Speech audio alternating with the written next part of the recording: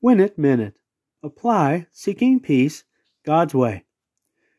Clearly, recent instructions on handling serious offenses in the congregation of God reflect divine wisdom and love for the congregation as a whole and for each member personally. Even strong correction is to be done with loving intent, to help one appreciate more fully the life God has made possible within the congregation. The offenses mentioned in 1 Corinthians chapters 5 and 6 seriously threaten the peace, love, and unity of the congregation as a whole. However, care should be taken to avoid misinterpretation. For instance, gender issues are more complex now than in the writer's day. The powerful effects of chemicals such that can turn male frogs female should not be insensitively oversimplified. With due consideration and love, true godly peace can be found and maintained.